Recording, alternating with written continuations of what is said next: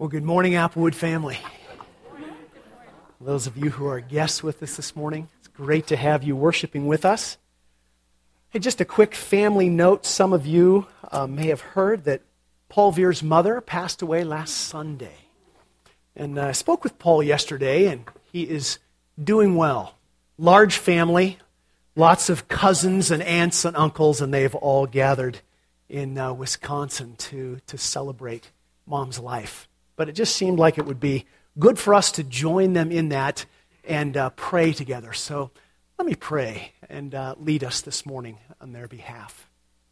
Father, you who are the giver and sustainer and the taker of life, we acknowledge that this morning. And our hearts are with Paul and Karen and the girls and extended family as they both grieve and celebrate the loss of Mom and mother-in-law and grandmother. Father, we are grateful that Paul's mom knew you and walked with you many, many days on this earth. And we thank you, even though it was a surprise to the family, they thank you and they celebrate her life. They are grateful for your grace that began a good work in her years and years and years ago. We thank you for the lives that she touched for your glory. We thank you for the example that she was of your transforming grace. And so we hold up Paul and the family and ask that in the midst of the tears, there will be lots of laughter, that there will be memories that cause them to rejoice in your goodness and your grace toward this woman whom they all loved. May they know your presence. May they know your peace. And may they look forward, even more perhaps than they already do, to the day when they will be together again. We think of that scene in Revelation, where the elders and those around the throne cry, "Worthy, worthy are you, O Lord. Worthy is the Lamb." Glory to God. One more voice has joined that choir, and we give you praise for that. And thank you. In Christ's name, amen.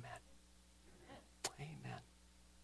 Well, I think it's been a while since I have read a story that falls into that favorite category of mine, truth is stranger than fiction. You got to hear this one. I read a fascinating article this week. It's about a subculture of people. They're called decibel drag racers. Have you ever heard this phrase? They are people whose prized possessions are their car stereos. But these drag racers don't race. What they do is they get together and they crank their stereo systems to just unbelievably high levels. And the winner is the one who can play the stereo before it explodes at the loudest possible decibel. This is true. Now, here's what's fascinating, is most of the cars, according to this article that I read, they're not even drivable. And the reason is because of all the modifications made to them to accommodate the monster stereo systems that go into these cars. One competition is described in this article where there are about 50 cars. They gather in a cul-de-sac. Imagine living in that neighborhood. They gather in a cul-de-sac where one competitor has removed the stereo from his truck and put it on a tripod outside the driver's door. And the reason that he's done that is because he took all of the seats out of the truck in order to make room for the 40,000 watts of amplifiers and speakers, whom this writer says are so powerful they create their own gusts of wind. Windshields in these cars usually only make it through 2 or 3 competitions before they crack. Now, the writer of the article comments on one competitor who, he says, completely missed the irony that there is no longer any room for himself in his car. "We need more batteries," laments the competitor. but that's all the room we have. The writer concludes with these words. To anyone outside of this extreme audio sport world, irony is perhaps a generous word to describe the phenomenon. You see, everybody wants to be the king of a hill, but the number of aspiring kings always dwarfs the number of available hills. So in this country, we build more hills. I loved it. Can you imagine? I've got the biggest, baddest stereo system around. I read an article like that and I think, there's something wrong with these people. And then I realize, no, there really isn't. They're just being human. They're being like me. And they're being like you. Because we all want to build our own hills and be king of something. King of something. Yeah. Now, their hill is not my hill, but I have my hills. You have your hills. There is something in us as humans that desires to be something. There is a desire for greatness of some kind, to be the best at something. And so we build a hill of our choosing, and then we coronate ourselves as king in order to leave our mark, to be known, to be recognized by others, to be remembered for something when we die. Right? Can you relate to this? None of you ever does that, right? All right, now you may laugh at this, but these grandchildren that have been flooding into Shreeses in my life of late, gosh, they are such a blessing, but I have to tell you, they create an enormous struggle inside of me. As you might expect, I really want to be around for these kids as long as I can, but I know that I'm not going to be around forever. None of us is. And so I want to do things for which I will be remembered by them. I want to make my mark on these kids. Now, that's not necessarily a problem, but it leads to one. I want them to think that I am a fantastic grandfather. I want them to miss me when I am not around. I want them to be with me more than they want to be with their own parents. I want them to think of me. I want them to want me. I want them to think I am the greatest show on earth. Would you agree that's a problem?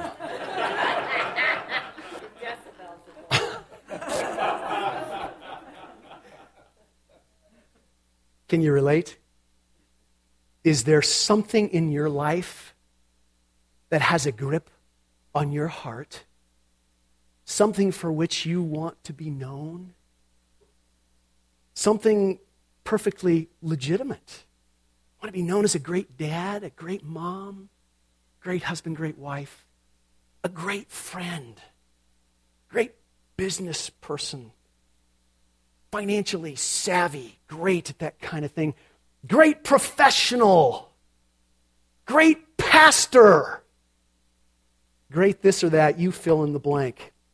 Now, don't hear me saying that I think it's wrong to strive to be good, to be even great at something that is important to us. But what I am saying is that I think we need to be very honest from the get-go about the motive. Why do we want it? Who is it for? Really? And we must realize that there is enormous potential for evil that comes with a personal sense of greatness and accomplishment, especially when those things are affirmed by others. The problem is if those who are important to us think that we are great, we may start to believe it. Denzel Washington tells a wonderful story about a conversation he once had with his mom. He says, when I was young and started really making it as an actor, I stopped by her house one day. As we were talking, I asked her, so Mama, did you think that this was ever going to happen? That I'd make it big and I'd be able to take care of everybody and to do this and do that? His mama replied, oh, You did it all by yourself? I'll tell you what you can do by yourself. Go outside, get a sponge and a bucket and clean the windows in my house. You can do that by yourself, Mr. Superstar. And then she said, boy, you got to stop it right there. Stop it right now. If you only knew how many people have been praying for you. Washington says he reflected on that conversation. And he said, oh my, how many prayer groups she must have put together. How many prayers she must have prayed. And how many times she splashed me with holy water to save my sorry behind. You know, we even need to be cautious about wanting to do great things for God. We need to ask ourselves who that is about, really.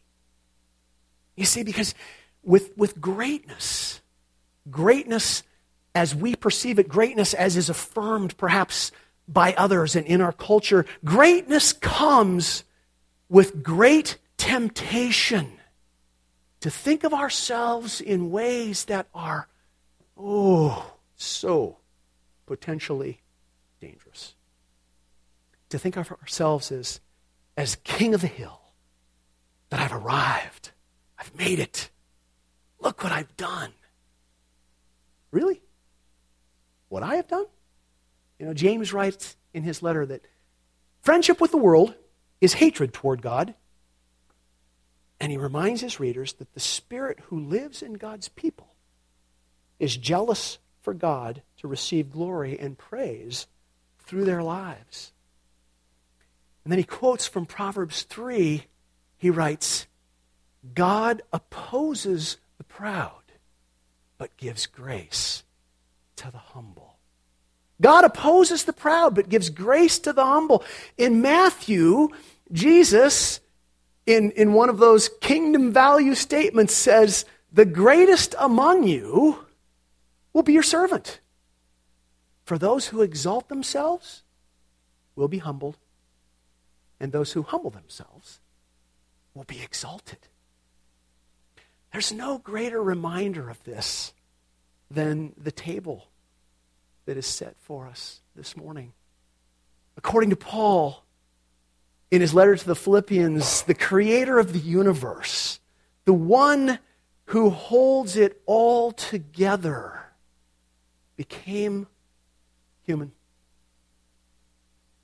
He served sinful people, and he died for them.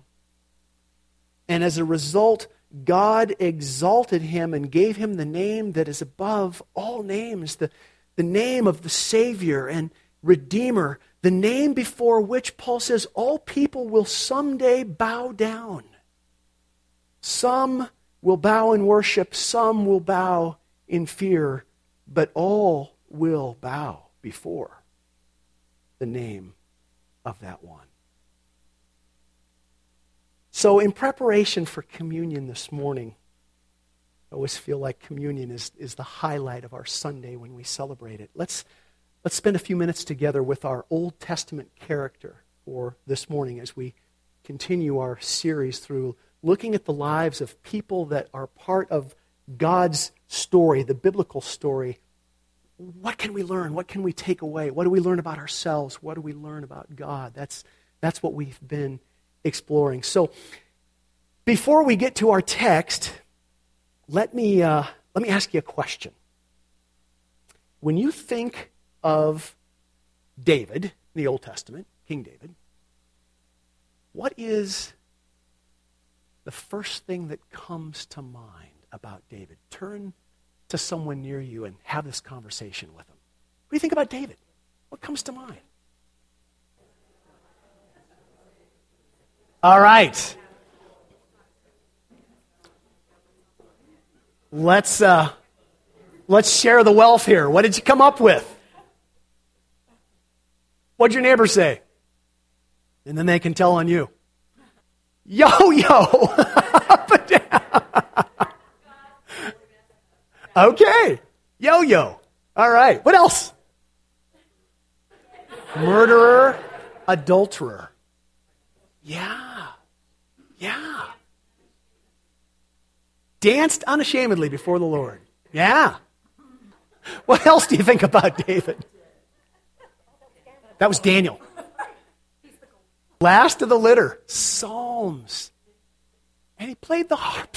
Of course. He had to be a good person. He played the harp, right? A giant killer. I think, personally, the greatest events of David's life, can I say it this way, came when he wasn't great. The greatest events of his life came when he wasn't great. You know, you look at his life after he became the king, after he became great in the eyes of the people. And remember, if people began to think we're great, we might start to believe them. And I think that became an enormous struggle in David's life. And as we know, he started out, he wasn't pursuing kingship. But the greater he became, greater were the temptations to think of himself as great. And the problems that came as a result of that conflict. Well, our text this morning is found in 1 Samuel. Chapter 16, let's give you a quick context. God has rejected Saul as the king of Israel. Saul was prideful and he was unwilling to obey God. And so God told Saul through his mouthpiece, his prophet Samuel, that although you were once small in your own eyes, read humble. Although you were once small in your own eyes, did you not become king? The Lord anointed you king over Israel. But because you have rejected the word of the Lord, he has rejected you as king. So, let's stand and read this story together.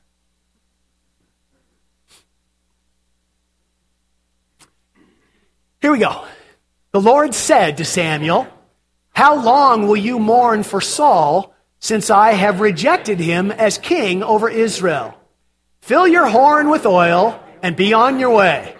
I am sending you to Jesse of Bethlehem. I have chosen one of his sons to be king." But Samuel said, "How can I go? If Saul hears about it, he will kill me."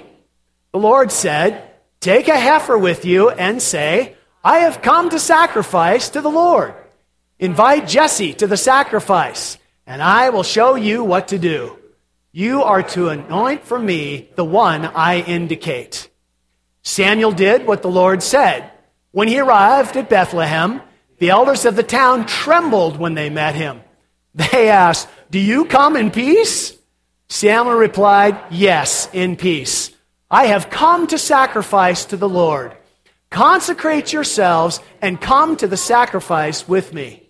Then he consecrated Jesse and his sons and invited them to the sacrifice. When they arrived, Samuel saw Eliab and thought, "Surely the Lord's anointed stands here before the Lord." But the Lord said to Samuel, "Do not consider his appearance or his height, for I have rejected him. The Lord does not look at the things people look at. People look at the outward appearance, but the Lord looks at the heart." Then Jesse called Abinadab and had him pass in front of Samuel. But Samuel said, "The Lord has not chosen this one either." Jesse then had Shammah pass by, but Samuel said, "Nor has the Lord chosen this one." Jesse had 7 of his sons pass before Samuel, but Samuel said to him, "The Lord has not chosen these." So he asked Jesse, "Are these all the sons you have?" "There is still the youngest," Jesse answered. "He is tending the sheep." Samuel said, "Send for him. We will not sit down until he arrives." So he sent for him and had him brought in. He was glowing with health, had a fine appearance, handsome features. Then the Lord said, Rise and anoint him. This is the one. Then the Lord said, rise and anoint him. This is the one. We got it. So Samuel took the horn of oil and anointed him in the presence of his brothers. And from that day on, the Spirit of the Lord came powerfully upon David. Samuel then went to Ramah. My sisters and my brothers, this is the word of the Lord. Thanks be to God. Amen. Oh, what a story. Isn't that just a wonderful scene? You talk about humble beginnings. You know, David was not on anyone's radar screen except God's. Truth be told, Jesse wasn't on anybody's radar screen. Bethlehem wasn't really on anybody's radar screen. But God had a plan. Now, I always want to be careful and not read too much into a story. But what about the answer that David's father gave to Samuel's question? Think about it for just a moment. Are these all the sons you have? And Jesse said, there is still the youngest, but he is tending the sheep. Just speak out. What do you hear in those words? There is still the youngest, but he is tending the sheep. What do you hear? He gets the dirty job. He wouldn't have been considered anyway. Yeah. He's not important. Yeah, exactly. Exactly. David was not king material. Even Samuel was caught up in the spirit of the world. Surely the king would be someone who is, well, kingly, right? But God reminded him that is not how he views people. God looks at the heart. There are two lessons that I want us to take away from this story this morning as we prepare for communion. And that is the first lesson. And of course we know that. God is interested in our hearts. What does our heart long for? And I should warn you that if we're going to reflect honestly on these questions, it's going to require us finding the time to do that. Reflection. Thinking about what we've heard from God's Word and then finding that time and that place to process that with Him who has given His Word to us. God, what is there here for me? God is interested in our hearts. What does our heart long for? Is our heart, according to James, using James' word, is our heart a friend of the world or a friend of God? Do we want to be known or do we want to know God? Do we want to be the king of some hill? Or do we want God to be the king of our heart who rules over all the hills in our lives? A couple of chapters prior to this in 1 Samuel 13, Samuel told Saul, after he had blatantly disobeyed the Lord, that his kingdom would not endure and that the Lord had already sought out a man after his own heart. And then in Acts chapter 16, Paul gives us some additional commentary. He's recounting the story to the Jews in Pisidian Antioch, and he notes that David was a man after God's own heart and that he did everything that God wanted him to. Did he? And he did other stuff too. P.S. Paul gives us a clue there. that when God looks at the human heart, He is looking for someone who will do all that He calls them to do. Is our heart, your heart, is my heart, is our heart as a congregation, is it captured for God?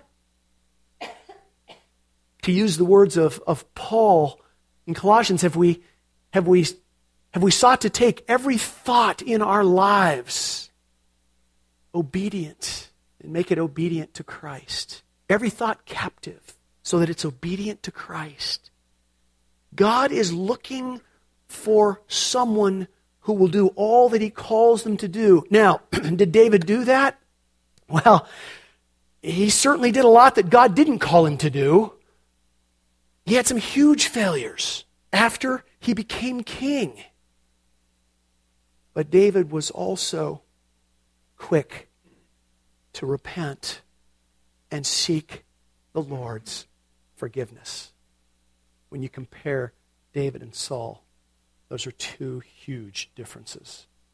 David's heart was repentant. Oh God, I screwed up again. Saul never got there. Lesson number one, God is interested in our hearts. He is interested in our humility.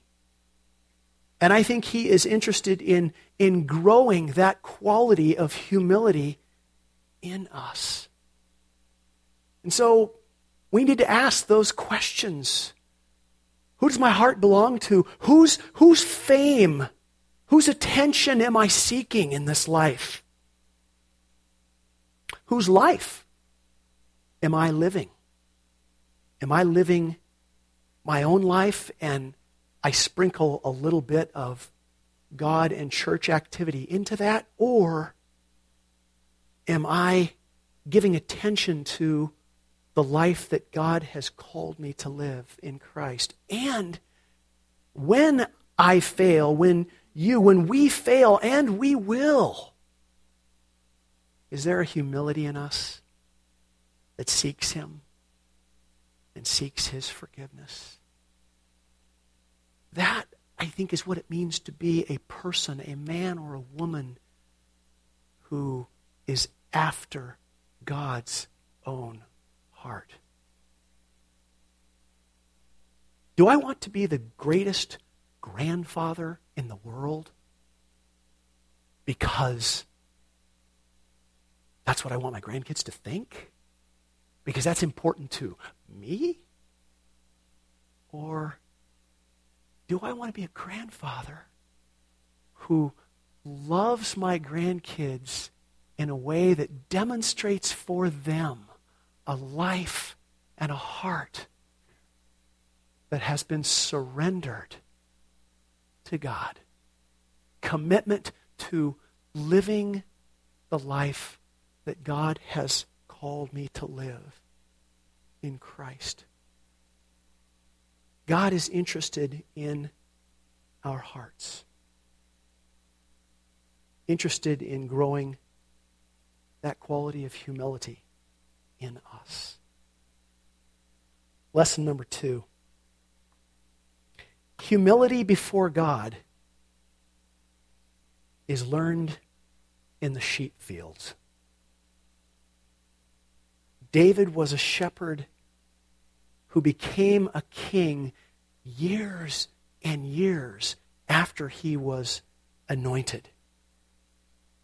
And it was before he became the king that he was described as a man after God's own heart. Now, this is just purely speculation on my part, so you need to know that. But I tend to think that humility had its beginning in David's life as he kept the family sheep, as he did the lowly task, as he gave himself to tending those dumb, stinking animals day in and day out. David learned humility. See, nobody wanted to tend sheep in that culture. It was the lowest on the ladder of jobs. But David was stuck with it by virtue of his place in the family. He tended the sheep. And what happened in those fields? I think he learned to seek God. He learned to trust God. He learned to talk with God. He learned to walk humbly with God, because it's in the very next chapter in 1 Samuel that David does, I think, one of the greatest things in his life. Slays the giant. Slays the giant. And he did that while he was still a shepherd. I mean, you know the story. It's a wonderfully humorous story. Saul wants to put his armor on him, and David says, I can't wear this stuff. It's too heavy. And when he hears the boasting challenge of Goliath, do you remember what he says? Oh, let me fight him. I've been chosen by God for greatness. I'm chosen to be the next king. Sorry, Saul. I guess you haven't been told that yet. Does that giant not know who I am? Let me set him straight. No, here's what David says.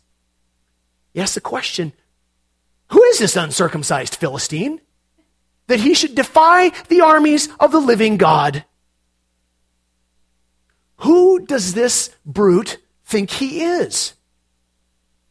And then when Saul questioned his credentials, what did David do?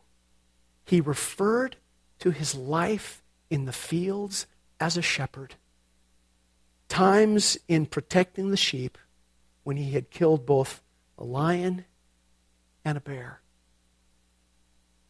David's life as a shepherd prepared him to do great things of God's choosing in his life.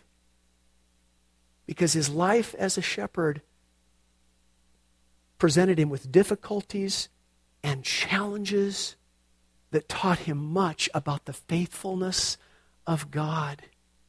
And so when he looked at Goliath, it was his knowledge of God, I think, his confidence in God, that prompted him to do what he did for God. You remember his brothers were a little bit put out that David thought he could do this. And I imagine that there were a whole lot of soldiers around there that thought, this is nuts. Are you kidding? And the Philistines, of course, probably had a good laugh as this skinny little shepherd boy came walking down the hill looking for rocks in the creek. David didn't set out to do great things for God. David set out to live for God's glory. And as a result of that desire, God used him to do a great thing. God loves humility. And he uses humble people. Do we long to be used by him? Are we willing to be used by him where we are, even if it doesn't seem all that significant, all that important, all that great in the eyes of others, or perhaps even in our own eyes? I'm convinced that it's in those places that we will find more of God because there's less of us. We see God more clearly because we are able to see ourselves for who we are. Dependent, needy, taking our every breath and every heartbeat from the one who made us for himself. God loves humility. I read the most incredible quote earlier this week. If you get Christianity Today, perhaps you've seen it. Well, I'm not even sure that it's come out yet, but it was on their online version. There's an interview there with Johnny Erickson Tada. You know that name. The title of the article or the interview is, "After 50 years in a wheelchair, I still walk with Jesus." She says this: there really are more important things in life than walking. There are more important things in life than having the use of your hands. And that is having a heart that's free of the grip of sin and pride and self-centeredness. I'm not saying I've arrived. I've got a long way to go. But I'm on my way. And that's a very good feeling. My brothers and sisters, may God remind us of David's greatness as a shepherd, doing the mundane and the things in life that others really didn't want to do. And may we be reminded of the battles that he faced, the temptations that confronted him when suddenly he became great in the eyes of his people and perhaps in his own eyes. I don't think it's coincidental that Paul in Philippians exhorts the believers of Philippi and exhorts the believers of Applewood to think about themselves in the same way that Jesus thought about himself. And he talks about the one who was with God from the beginning, humbling himself, coming to earth, taking on the form of a human being, wrapping himself in our frail flesh, serving throughout his life lost and broken, rebellious people, and ultimately dying a criminal's death for them. That is humility beyond anything that I can get my mind around. But that is God's call to us. Christ is our example.